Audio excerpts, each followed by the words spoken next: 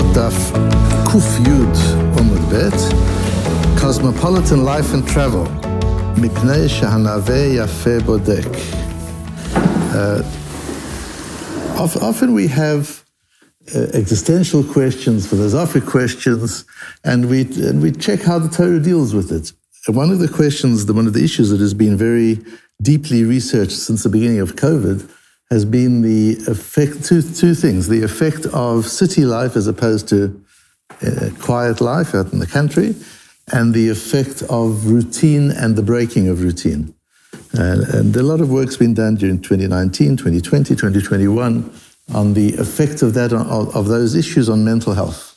And that's, we have a sugya that deals with that in the Gemara. When we deal with something like that in Gemara, one of the things we tend to look at is what is the nafkamina. We don't just look at a philosophic concept for interest's sake. We try to find what the halachic nafkamina is. What is the difference?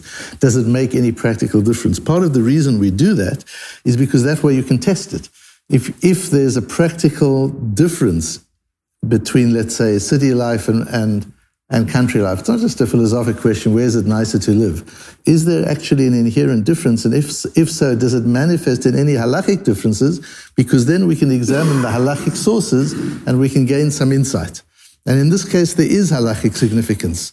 So today we'll start with a piece of Shulchan Aruch from Even HaEzer, and we'll go back and look at the relevant Gemaras. The issue here is a man and woman who get married don't come from the same countries. Who has to follow who? So in Even HaEzer, in Siman Ayin Hey, that's dealt with in the Shulchan Aruch. If a person causes his fiancée, his wife, to have to move from one province to another or one village to another in the same country, he can't ask her to move from a nice city to an unpleasant city, nor can he force her to go to a good place. He can't say, well, you're in this little village and I want to take you to Paris. And she said, I don't want to live in Paris. He can't force her to change residence even to a nicer place than she's at the moment. Similarly, she can't move from a place where most people are Jewish people to a place where most people are not. But you can always move her from a place where most people are not Jewish to a place where most people are Jewish. What's interesting in this research that's been done over the last few years, the result shows that there's a 40% higher risk of mental illness for those who live in cities compared to those who don't. That's an incredible statistic that they found. Some illness is 20%, but depression, for example, there's a 40% higher chance of people suffering from depression in cities. There are some mental illnesses and loneliness and things like that where it's higher in the country. So it's quite interesting. If you look at it carefully, there's some things which the risk is higher in the city and some the risk is higher in the country. What it seems to be is that in the country, generally, there's no community either. And the mental illness relating to country life is related more to community life than to where you're living. So it seems to me that if you lived in the country but there was community, that would be the best of all. In a small place, you live in a small place, but there's community, there's closeness, there are people that are living together, and that's to have to move from a place where there's no community to a place of community. That's always good. That's always a good thing to do. But if it's not about the communities are the same, then the question then seems you can't force it to move at all. And the Shulchan Aruch goes on, there's a ramor, certain circumstances that you can, if you've made a condition, if she understands that that's the condition of the marriage, the halacha goes into it in great detail. We're not learning the halachot of it now as much as this concept that even to move to a better place, you can't force her to do. And we see some of that in Sefer Nehemiah, when the Jewish people come back to Eretz Yisrael from Bavel. In the time of Ezra and Nehemiah, the Tanakh says, "Vayeshvu sarei ha'am b'Yerushalayim," and the princes of the people settled in Yerushalayim. U'sha'ar alam hipiru goralot lahavi echad min ha'asara lashevet b'Yerushalayim ira kodesh.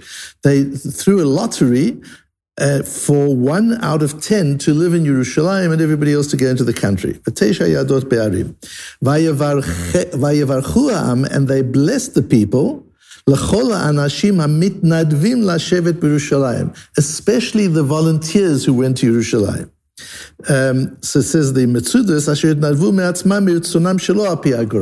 those who didn't wait for the Goral. So the Goral, the lottery said you've got to go to Yerushalayim, then you have to go to Yerushalayim. But there were some people who didn't win or lose the lottery, and they volunteered to go to Yerushalayim, and they got a special bracha.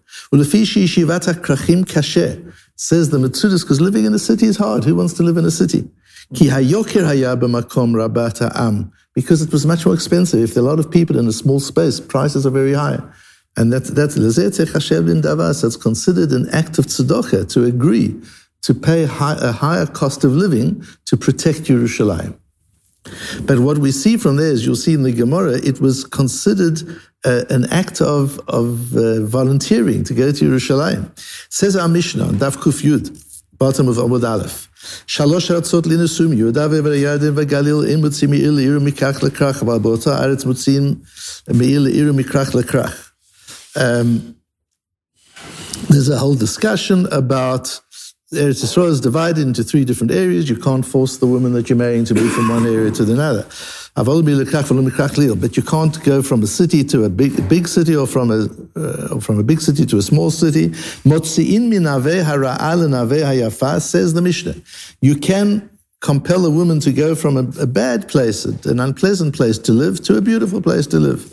But you can't move her down in terms of environment. If you're moving her to a better environment, she's got to go. If it's a worse environment, she can refuse and say, that's not where I want to live.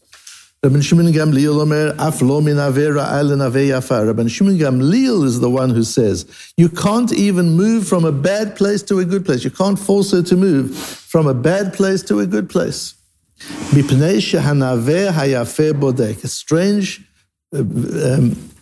phrase that Rabban Shimon Gamliel uses, because a beautiful place is trying for a woman.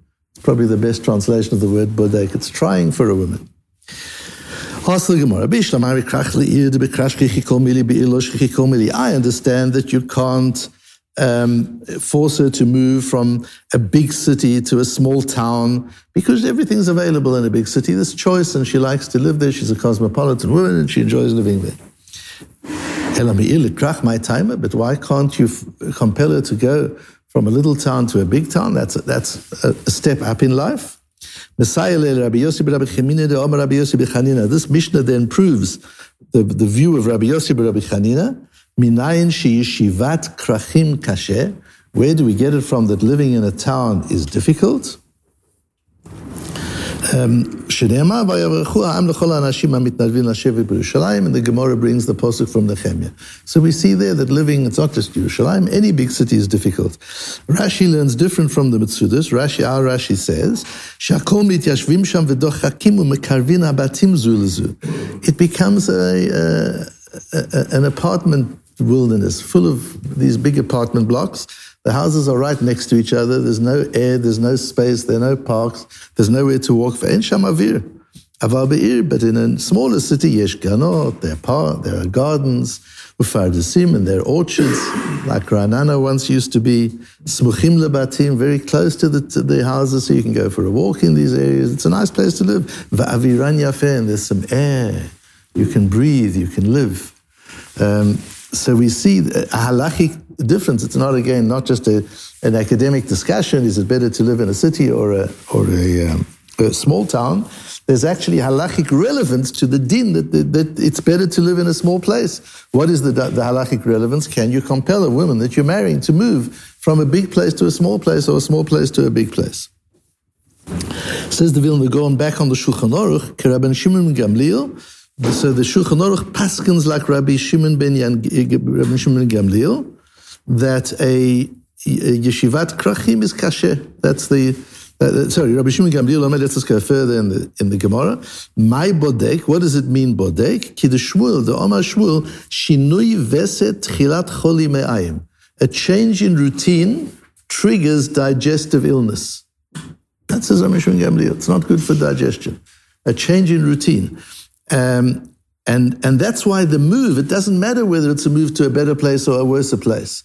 The move in itself is destructive. The move in itself is negative because it causes a change in routine. And the Vilna Gaon says that the Shulchan Aruch paskins like Rabbi Shimon Gamliel, which the Rambam does as well, and not like the Rif. The Rif doesn't, in the Gemara, the Rif doesn't mention this din of Shmuel explaining Rabbi Shimon Gamliel. This idea of Shinui Veset Chilat Choli Mayim, the Rif doesn't mention.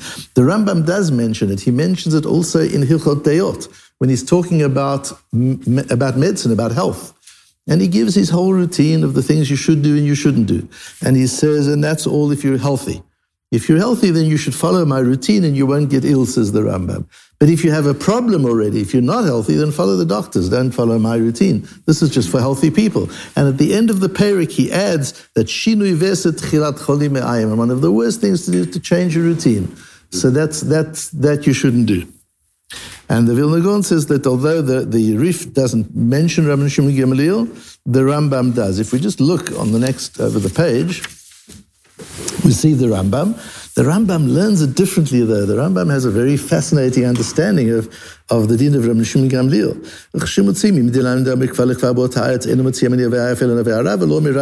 You can't move her from a nice place to a worse place, nor from a bad place to a good place.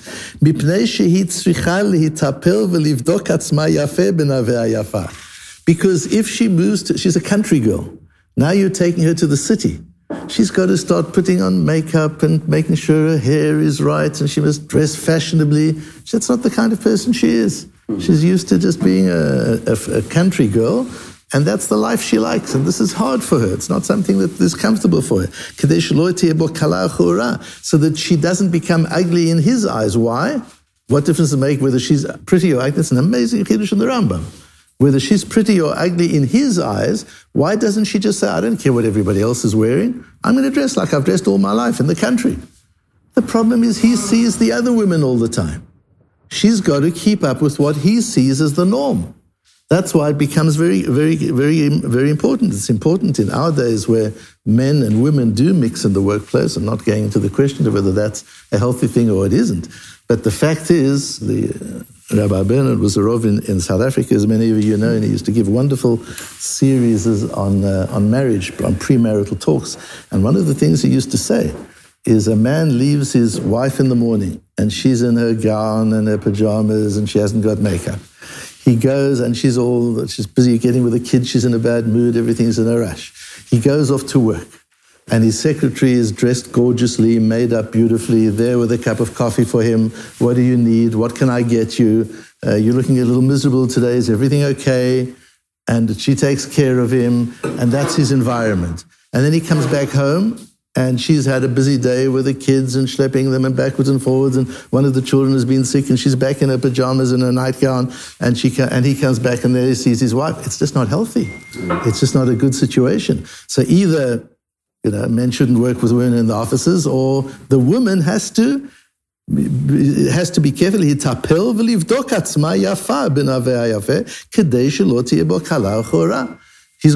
got to make sure that he doesn't find her unattractive. And her attractiveness is not an objective thing. It depends what his norm is. What is he seeing around him? So you can't force a country girl to move to the city where she's going to have to dress and be in a way that she's not accustomed to being. Because if she doesn't do that, she's not keeping up with the environment. It's not healthy for their relationship. Isn't that a brilliant insight of the Rambam? Says the Maggid Mishnah, but that's not really what the Gemara says, and that's what Rabbi Shimon Gamliel says. So he says, according to the Rambam, Ma shamru b'Gemara, ma bodek kedeshmu doma shinu veset chilat choli me'ayim, ledugma ba'almanak taloma shirov atova matzinu shemazik lifamim. The Rambam holds that this thing of Shmuel is just one example of Rabbi Shimon Gamliel's din. That Rabbi Shimon ben Gamliel's din is that you don't move even to a better place. One of the reasons is because of Shmuel's din, but there are all sorts of other reasons as well. And the Rambam gives a reason that he feels is relevant in his time, but there are other ways of understanding it. The Ritva also brings the Rashi and the Rambam. Rashi just says it's not clear what Rashi means, but it seems from Rashi that it's just that movement, change is just not good if it's not necessary. And he brings the Rambam, questions where the Rambam gets it from. The Shita Mukubetza tries to resolve the two of them. But what we do see from here is these two elements, a more quiet life, closer to nature, at a slower pace, with some space to breathe, is incredibly important for human well-being. And routine is incredibly important for well-being. And there's so much work, particularly the last few years, so much work being done on the value of routine and the damage of breaking routine.